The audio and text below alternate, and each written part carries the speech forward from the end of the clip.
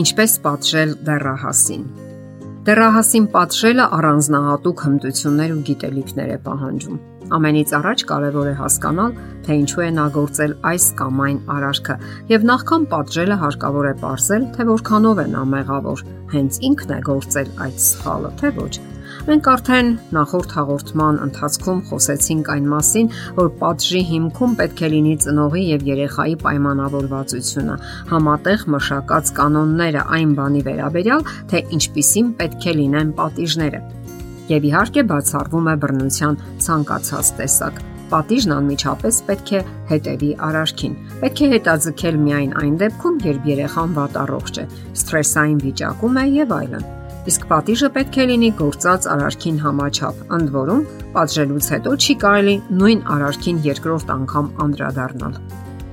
Երեխան պետք է հասկանա, որ իր արարքը չի վերացնում ձեր սերը իր հանդեպ, սա շատ կարևոր է։ Պատժելիս կարող եք դրսևորել ձեր հույզերը, սակայն նա պետք է հստակ գիտակցի, որ պատժից հետո դուք ավելի պակաս չեք սիրելու իրեն, քան սիրում էիք մինչև պատիժը։ Ընդ որում, ինչպես ցույց է տալիս կյանքը, անհնազանդության դրսևորումներն ու դրանց հետևող պատիժները անհամեմատ ավելի շատ են այն ընտանիքներում, որտեղ խզված է երեխայի ու ծնողի միջև գոյություն ունեցող հուզական կապը։ Եթե դուք զգում եք, որ նման վտանգ կա ձեր ընտանիքներում, վերականգնեք հարաբերությունները, զգուշացեք գերհսկողությունից։ Եթե երեխան իրեն չսիրված եւ անկարևոր է զգում, նա փորձում է իր անպատշաճ արարքներով ու վարքագծով գրավել իր համար կարևոր մեծահասակների ուշադրությունը։ Իսկ գերհսկողության տակ գտնվող երեխաներն էլ ձգտում են դուրս գալ, պոկվել իրենց այնքան ճնշող հսկողությունից եւ կապանքներից։ Եվ նախքան դեռահասին որևէ արարքի համար պատժելը, պատասխանենք հետեւյալ 3 հարցերին։ Առաջինը. Ինչ կզգամ ես, եթե նման ձևով պատժեն ինձ կամ վերաբերվեն ինձ հետ։ Երկրորդ. հասկանում է դեռահասը, թե հատկապես ինչի համար են պատժում իրեն։ Եվ երրորդ. արդյոք այդ պատիժը օգնում է նրան։ Այս հարցերին պատասխանելուց հետո միայն կարող ենք անցնել լավ կշռադատված պատժին։ Նկատի ունեցեք, որ հաճախ պատժելու դեպքում պատիժը պարզապես արժեքազրկվում է։ Դեռահասը պետք է հասկանա իր արարքի անթույլատրելիությունը։ Պատանին դեռահասը արդեն երեխա չէ։ Նա շատ բան է հասկանում եւ հարկավոր է նրա գիտակցությանը հասցնել իր կատարած արարքի պատասխանատվությունը, որpիսի նա խղճի խայծ զգա։ Հակառակ դեպքում նա կշարունակի նույն կերպ։ Իսկ եթե որոշում կայացնի այլևս չկրկնել այդ արարքը, ուրեմն դուք հասել եք ձեր նպատակին։ Ասենք նաև, որ պատիժը չպետք է հետքեր թողնի հոգու մեջ։ Նկատենք, որ պատժի շատ տեսակներ այսօր անցյալի գիրկն են անցել։ Եղել են ժամանակներ,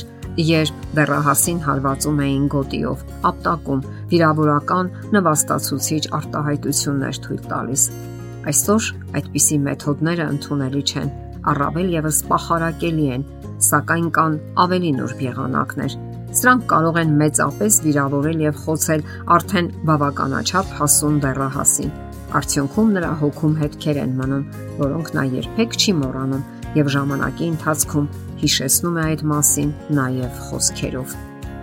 Կարևոր է ոչ թե հսկել երեխայի ամեն քայլը, այլ սատարել, օգնել, պաշտպանել նրան բոլոր ոլորտներում, հատկապես հուզական։ Դուք նրան բավականաչափ ինքնուրույնություն եք տալիս, սակայն միևնույն ժամանակ նրա կողքին եք պատրաստ ժամանակին օգնության հասնելու, հանգստացնելու, բացատրելու եւ սատարելու։ Ամուր ընտանիքներում, որտեղ անդամները կապված են հուզական կապերով, սովորաբար պատիժների կարիք չի լինում։ Ամեն ինչ հարթվում է զրույցների, քննարկումների, պարզաբանումների մակարդակում, եւ երեխաներն էլ գիտակցում են իրենց սխալները։ Ոմանք թույլ են տալիս, որ երեխան բավականաչափ ազատություն ունենա։ Ծնողները հավաքում են նրա սենյակը, բավարարվում են թեթև զգուշացումներով, ինչպես նալվաատամները լողանա ժամանակին լավ սովորի ու նաև երբ սիրահարվի։ Ծնողները մտածում են, որ ժամանակի ընթացքում ամեն ինչ կկարգավորվի։ Երեխան կմեծանա եւ կգիտակցի իր սխալները, կունենա պատասխանատվության զգացում։ Հաճախ հենց այդպես էլ լինում է։ Ժամանակն ամեն ինչ իր տեղն է գցում, սակայն նաև վտանգ կա, որ բնավորության չկարգավորված որակները այդպես էլ կմնան եւ այդպես էլ նա կյանք կմտնի։ Եվ վերջապես, ինչպես պատժել դեռահասին։ Ասենք, որ համապարփակ եղանակ գոյություն չունի։ Ամեն ինչ կախված է ընտանեկան արժեքներից, արժեհամակարգից, երեխայի բնավորությունից, խառնվածքից։ Այնինչ ընդունելի է մեկի համար, բոլորովին ընդունելի չէ մյուսի համար, սակայն կա մի ընդհանուր կանոն, որին հարկավոր է հետևել ցանկացած պատժի դեպքում։ Պատժի կանոններն ու եղանակները, համակարգը պետք է հնարավորինս հստակ, պարզ լինեն դեռահասի համար։ Դրանք պետք է լինեն թափանցիկ, միանշանակ եւ նախորոք հայտնի։ Նաեւ պետք է սահմանեք ձեր ընտանեկան կարգն ու կանոնները։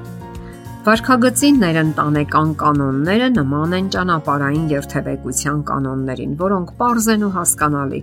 Հստակ սահմանված է, ինչն է կարելի եւ ինչն է արգելվում, եւ վերջապես ինչ պատիժ կամ տուգանք պետք է հետևի այդ կանոններին չհետևելու դեպքում։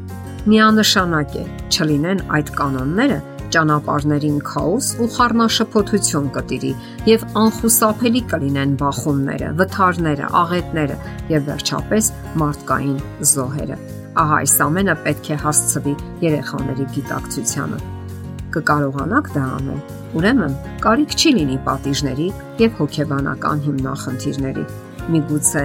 ամեն ինչ չկարողանաք հասցնել, բայց ամենակարևորն այն է, որ շարունակեք սիրել երեխային։ Պատիժները նա կմոռանա, սակայն իր հանդեպ դրսևորած սերը